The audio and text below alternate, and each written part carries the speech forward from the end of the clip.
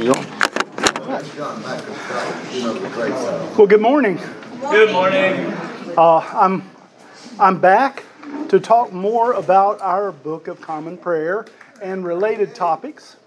And I showed you last week, I brought Show and Tell, a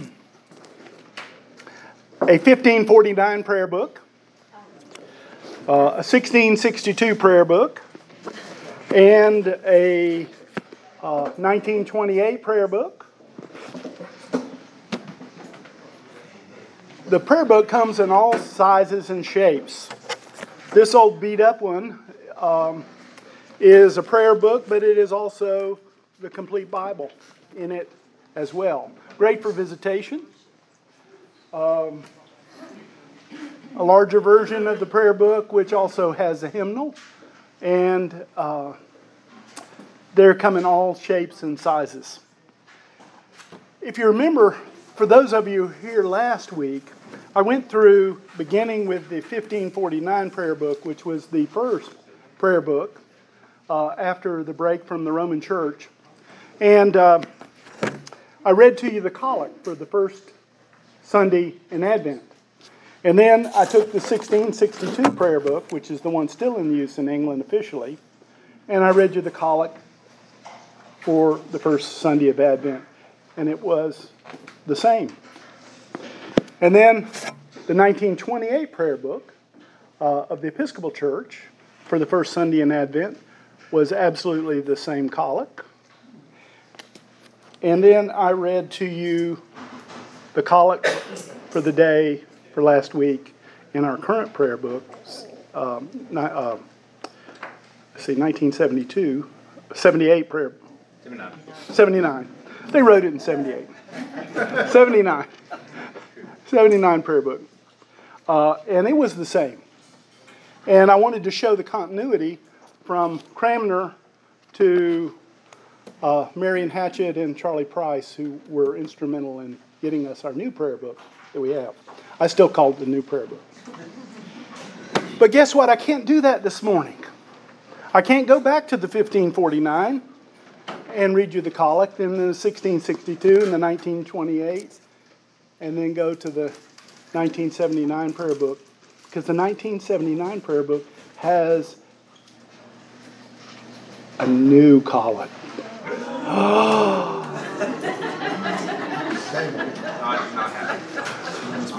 It's a new collect.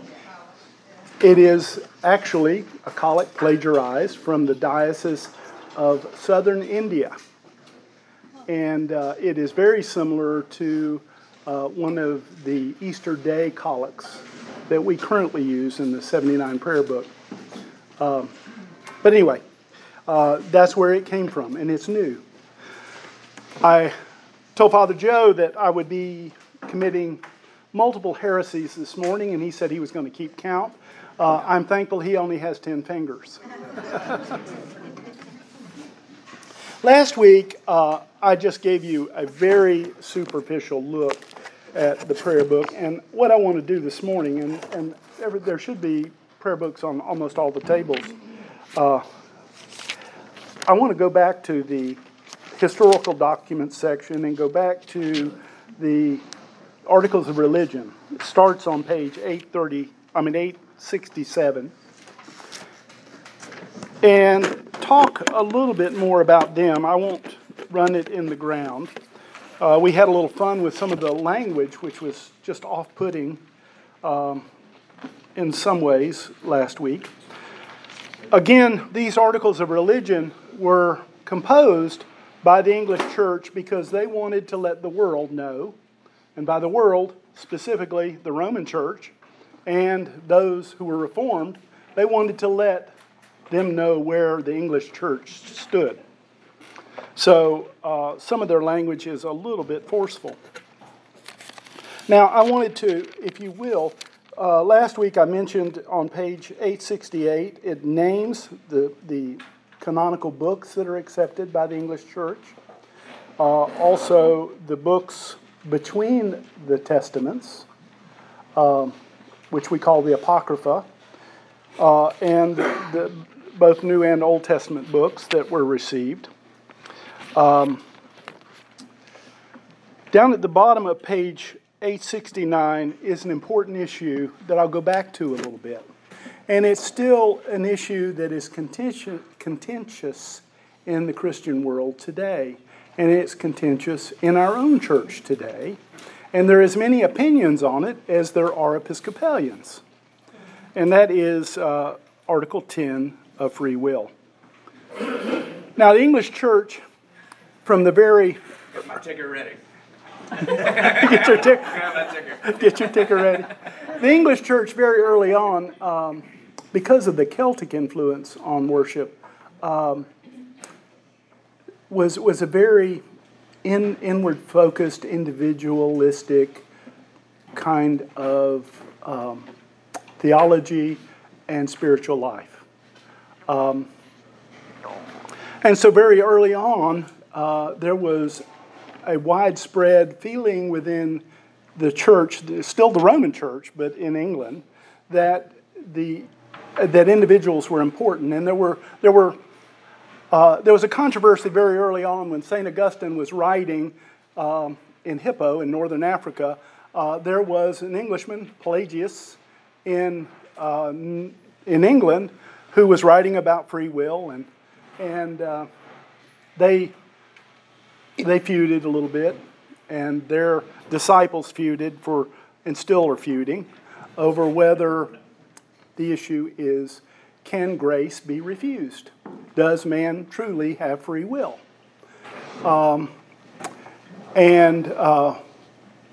That issue doesn't have a specific answer. We all have opinions on it. C.S. Lewis, who was a lay theologian and author that many of the Tales of Narnia and other books that children would use, but also some very profound books on our faith, said that the gates of hell are locked from the inside. And it was his position that people chose to go to hell. They chose to turn their backs on God and separate themselves from God, and that's what they got. Now, do we truly have true free will? Can we deny grace? I won't pretend that I know the answer to it. It was an issue in 1549 when this was written, and it continues to be an issue. We're pretty consistent in the articles of faith with the Lutherans over in Germany. Looking at Article 12 of Good Works.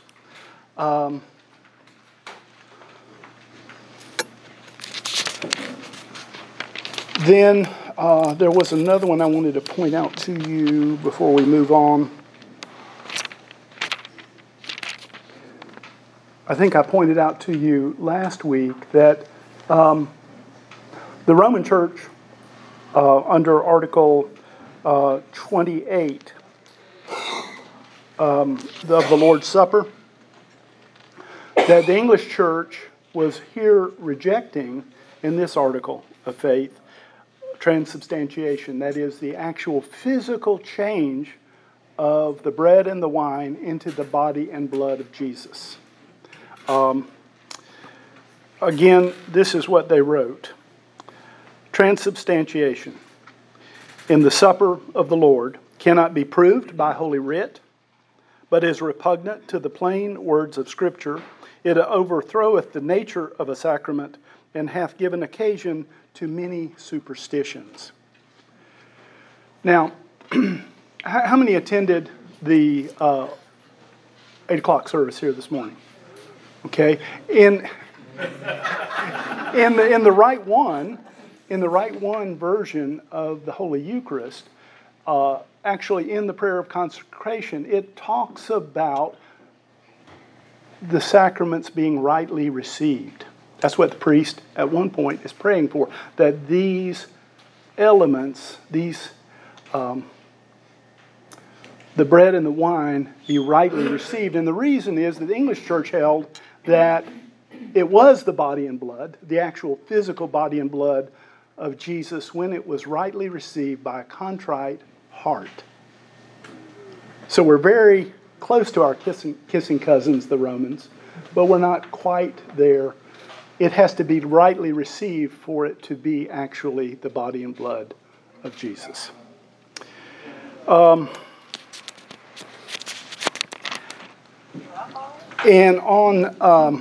go over to the next page on 874, Roman numeral 30. In the 1850s, if you were a Roman Catholic and you went to church, you got the bread. You didn't get the wine. And the English church was and that was reserved for clergy. The wine was. And they very emphatically insisted that lay people should get both the body and blood, the bread and the wine.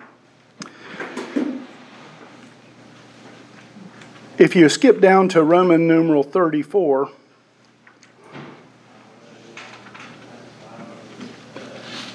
it talks about the traditions of the church. And it says it is not necessary that the traditions and ceremonies be in all places one or utterly alike.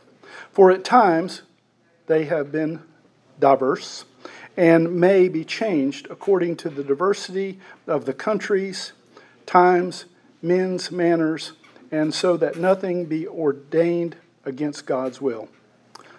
One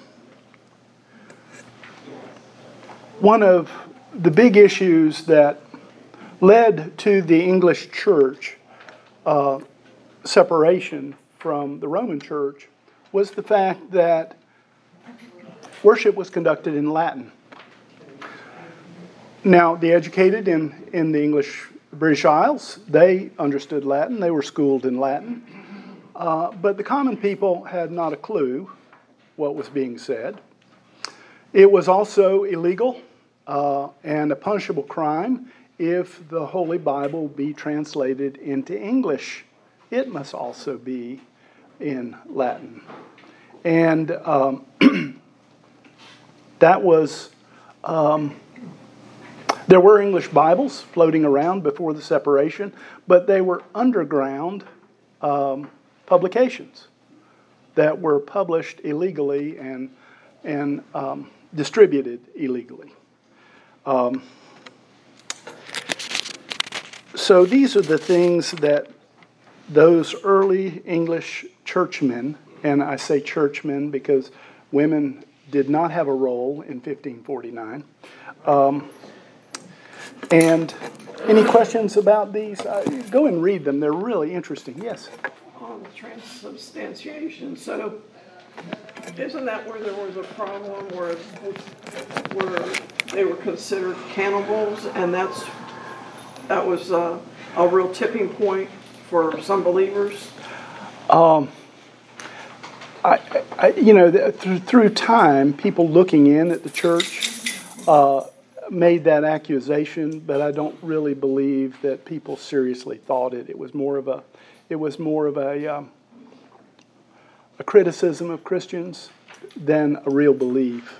I mean, they knew that Christians weren't eating bodies and real blood, and they failed to see the symbolism, but they made fun of, if you will, or ridiculed Christians for that belief and called them cannibals. But I'm not aware of instances where they really believe it. Earliest centuries, like the very, very early church, but not in. Yeah, not in this time. Yeah. So what is the difference for the beliefs between? So one believed it was actually the body and blood, and the other thought it was symbolic. The Roman Church thought that when the priest held out his hands and he touched the bread and wine, that they actually physically, at the molecular level, became the body and blood of Jesus. Now, the English Church believed that they were the actual body and blood of Jesus only when they were rightly received by a contrite heart. And what I mean by that is if somebody, the worst sinner in Mandarin, comes to the communion rail and receives the bread and wine, what is he getting? Bread and wine. Bread and wine. the most devout and contrite Christian in Mandarin comes to the communion rail, what are they getting? The actual body and blood. As they partake of it and it becomes their body, it is his body. The best way I can explain it. But that doesn't occur outside the body. That's once it's consumed and the believer's belief is sincere, it mystically changes its chemical properties. When it's rightly received, yes. I can't tell you at what point it becomes, but how many heresies did I commit in that? He ran out of scores on the clicker. Jesus was all together giving it to his Yes. apostles and saying, "This is my body, this is my Yes. blood." He was still complete and Yes. whole. So that change happened after they consumed that body, the blood, the wine and the bread, on a mystical level, I would think, because Jesus was still sitting there. Yes. Complete. He had not been to the cross yet.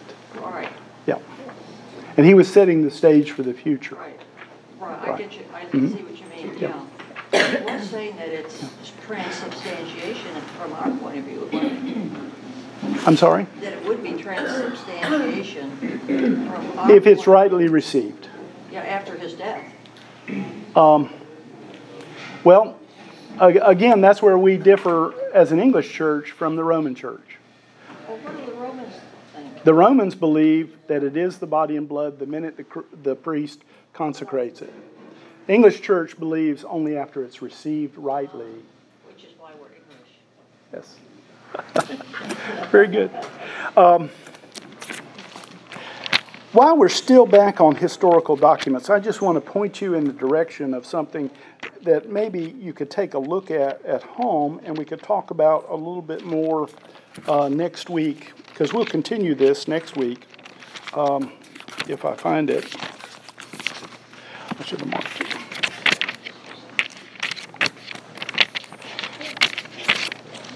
It is on page 845.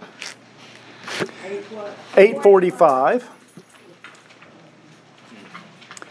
Now, this is relatively new to our prayer book in its current form, and it is a question and answer catechism.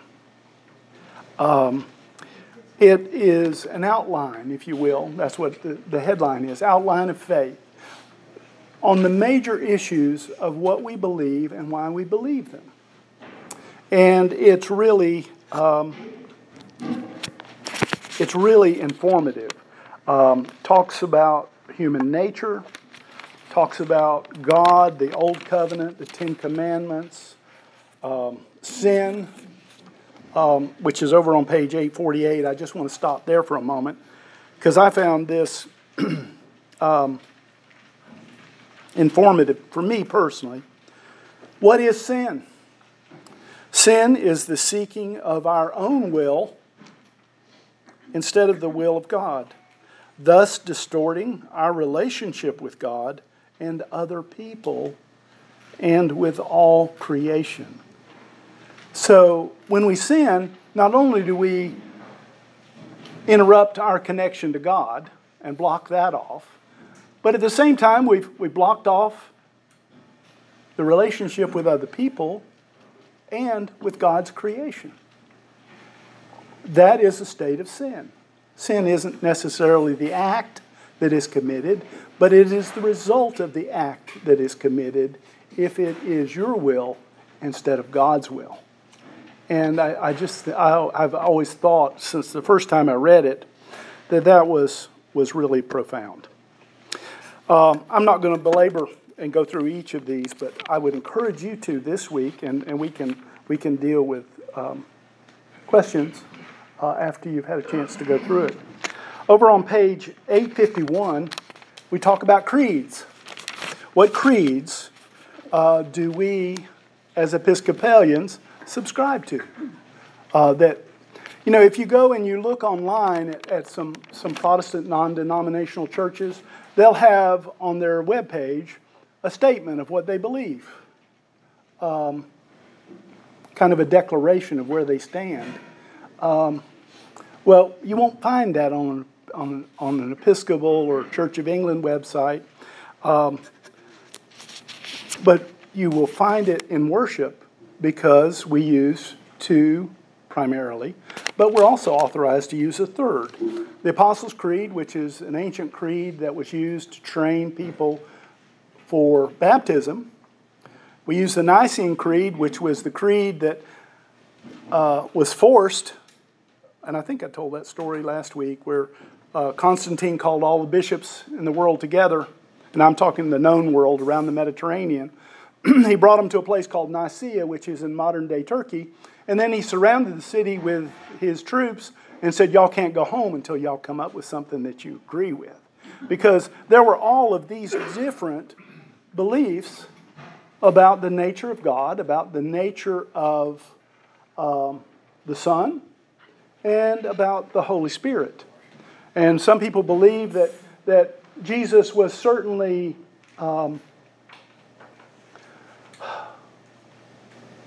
he was divisible, like an egg. Had a yolk and a white, and some of it was divine and some of it wasn't. And I mean, there were all kinds of different beliefs about the divinity of Jesus, or even if he was divine. There are churches today, just to name one, the Watchtower people that Jehovah's Witnesses don't subscribe to the divinity of Jesus as being divine. There are some non-denominational churches that baptize both adults and children only in the name of Jesus. And as Anglicans, as Episcopal Church, we have a Trinitarian baptism where we baptize in the name of the Father, the Son, and the Holy Spirit, which is true to our kissing cousins in the Roman Church and in the Greek Church. Both do the same. And I forgot where I was going with that, but talks about the church, ministry, prayer and worship, and then it talks about the sacraments. Yes? You had mentioned the third creed. Oh, I'm sorry. Yes, thank you. The Creed of Athanasius was the third creed. And it is super long, and that's why it's not used a lot. And I think it is actually in here in the historical documents.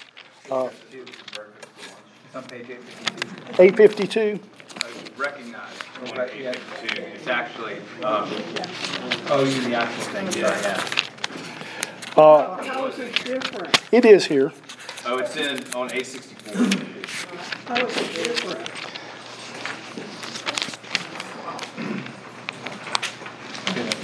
It's all written out here on It's a very theologically dense. Yeah, it is. It is heavy duty. I tell you what, I haven't read it in a long, long time. Y'all read it, and I'll read it, and we'll come back and we'll have a discussion next week if you want to on it. But it is also one of the three creeds that our church subscribes to. Again, liturgically, it's long.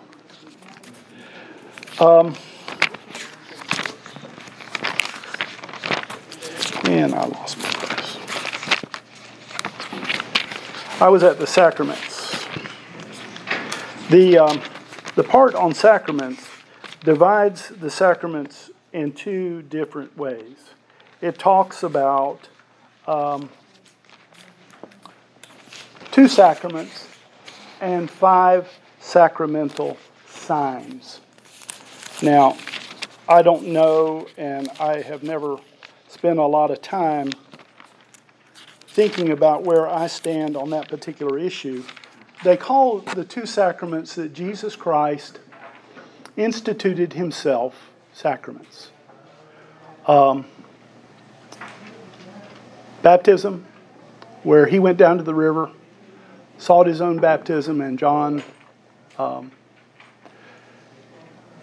And the second is the Holy Eucharist, or Great Thanksgiving, Holy Communion, being which he instituted at the Last Supper. Now the others are sacramental signs, if we can split that hair, things that evoke. Now keeping in mind a sacrament is something that has a meaning beyond itself. When you see an octagonal sign that's painted red, even if the letters are faded, you know that it's a stop sign. Because that just rings a bell, that's what it is. Well, there are other signs that we see in life, such if you're British, you know that if you see a circle, you know that it's an underground station. Arrows pointing, some type of sign with a slash through it means not to do whatever is pictured there. Well, sacraments, and this is just a very primitive way of me describing it, are supposed to evoke for us that glory of God which that symbol represents to us. And I'm saying it clumsily. But when we see, for example, the Eucharist, which is what we're most familiar with, or baptism, we understand that was instituted by Jesus and intended for us to do as Christians, as His followers. And we're to do that. One of the Eucharistic services actually calls it a memorial of His Last Supper. A sacramental sign is supposed to do the same thing. The difference is Jesus didn't institute it. It was instituted by man following Jesus' death. Such things as holy matrimony, ordination, confirmation, unction are all, for example, I carry in my pocket a little vial, and in it I have consecrated oil that I use for unction when I go to visit somebody in the hospital. It's for the laying on of hands for the sick. And I'll say a prayer, something to the effect of, as you are outwardly anointed with this oil, may you be filled with our Lord's Spirit, and may that Spirit bring to you healing, and so on, depending on the circumstances. Again, Jesus was a healer. And what we're trying to do is to evoke His presence, His power in our prayers. Any questions? So how am I doing on the heresy count? You're good. Okay.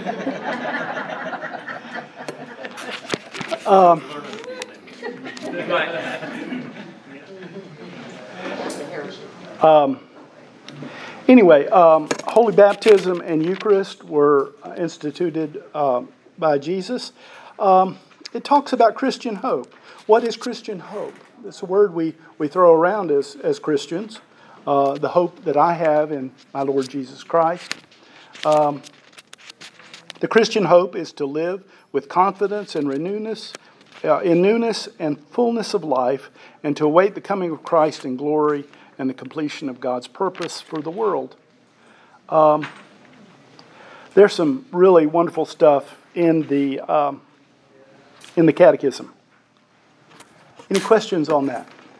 So everybody's going to go home and read it through? That's your homework assignment. Our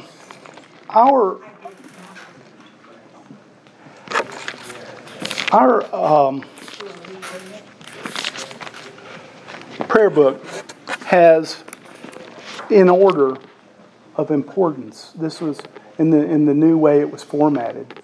The first thing that comes after your daily worship, which is morning prayer, evening prayer, it starts off with Holy Baptism. And when the authors of the group that put together this prayer book in the mid-70s, having it published in 79, they wanted to elevate significantly the visibility of holy baptism. And so they put it right up front as the first sacramental issue in our Book of Common Prayer. And that was a major change. And it was an issue that the committees that were put together to write this book really fought over whether that should take place. Now, it was believed in the 70s that new documentation had been found about the importance and instruction of baptism, and that was being reflected in people's ideas to move it to a more important place in the prayer book, to have it first. There was just to name one, there was a book that was written in the first or second century called the Didache, which was it was written in Greek, as Holy Scripture, New Testament was. And the Didache was instruction, which is literally what Didache means. It was instruction for baptism. Now, it's mentioned a lot in different letters and communications, but all of a sudden it disappeared, and nobody knew where it was. And then I believe it was the early part of the 20th century, it may have been the late part of the 19th century, a Greek monk was going through archives and found the Didache. It had been misfiled. And so it became available and is consistent with a lot of the traditions we pass down, just with more detail. So discoveries like that in modern scholarship led to the prominence of baptism. Then they have Holy Eucharist second in the order in the prayer book. And then we go into the other sacraments. If you will, for those of you that have prayer books in front of you,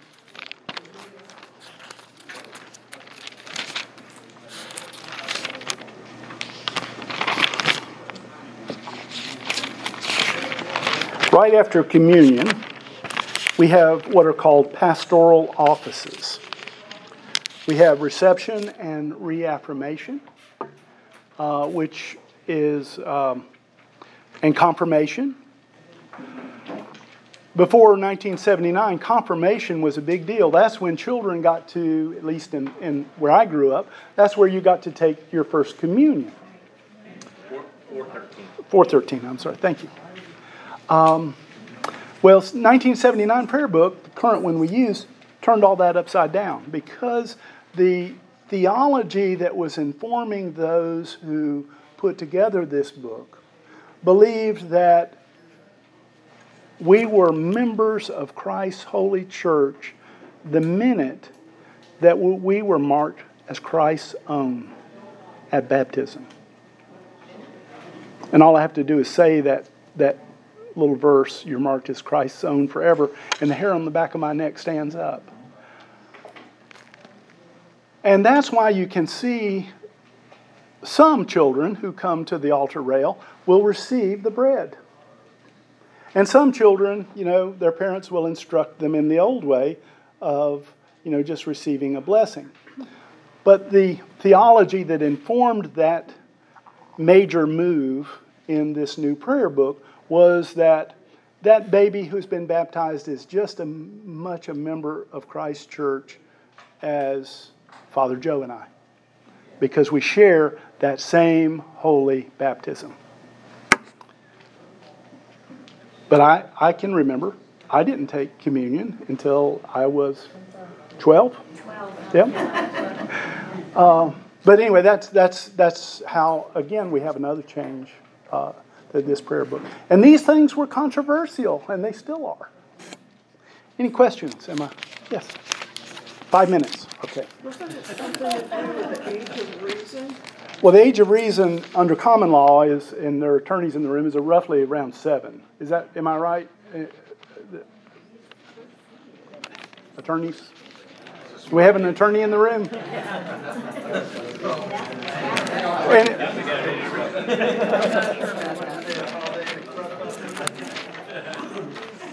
Okay, the next sacramental sign that is under pastoral offices is marriage. Now, in the early church, the church really didn't have a role in marriage, maybe in the first century or two. But it was a horrible, horrible situation that was going on in the relationship between man and woman as they came together in marriage, which was largely a governmental function or a familial function. And if I had enough goats, I could go to my wife's father and say, I've got 10 goats I'll give you for Mary Ellen. And he said, make it 11 and you got her. So it had to do with consent of the woman being married to make sure that we weren't actually trafficking in human beings. The church became involved in holy marriage, holy matrimony, formalized rites to celebrate that. And that's when a priest marries a couple, he'll always begin with, dear beloved, we've come together in the presence of God to witness, and so on. And the priest will go on, I require and charge you both, man and woman. He'll also charge the congregation, do any of you know reason why this man and this woman shouldn't be joined in holy matrimony? And you hold your and hope nobody raises a concern. But it goes back to that time when women weren't free to express their own desires. And it became almost a commercial enterprise. And the church inserted itself there. Any questions? No questions? You never had anybody stand up? No, but I knew a priest that did. And he was a mentor of mine. And it was a large wedding in North Carolina. And, 200 or so people present, and somebody objected. And he stopped it right then. He took the person into the sacristy, and they talked for a while, and he comes back out and he finishes the wedding. Because he didn't have a good reason, at least in this priest's mind. But it never happened to me. Father Joe, has it ever happened to you? No. No, I always tell the bride and groom it's better to take if they have any reasons things to share. It's better the night before. Yep.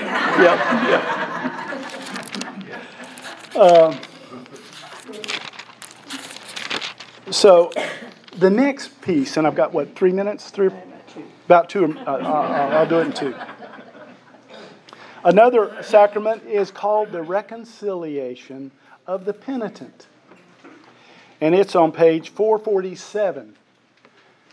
Now, in our tradition, there are 3 ways that you can seek God's forgiveness. One is you can get down on your knees at night by your bedside, and you can ask God to forgive you, and you are forgiven. You also come to church on Sunday, and we say a corporate confession together. And on behalf of God, the priest will get up and grant you absolution in God's name. But there's a third way, and this is the reconciliation of the penitent. Confession. And it is very similar to the Roman Church, except it is not required, because we have 2 other ways you can be forgiven. And you would come to a priest, and you would go through this little liturgy. And again, the priest, on behalf of God, would grant you absolution. This is most often, in my experience as a priest, used when people cannot accept the fact that God has forgiven them. And they continue to refuse to accept that forgiveness and require a priest to acknowledge on God's behalf that they're forgiven. Does that make sense?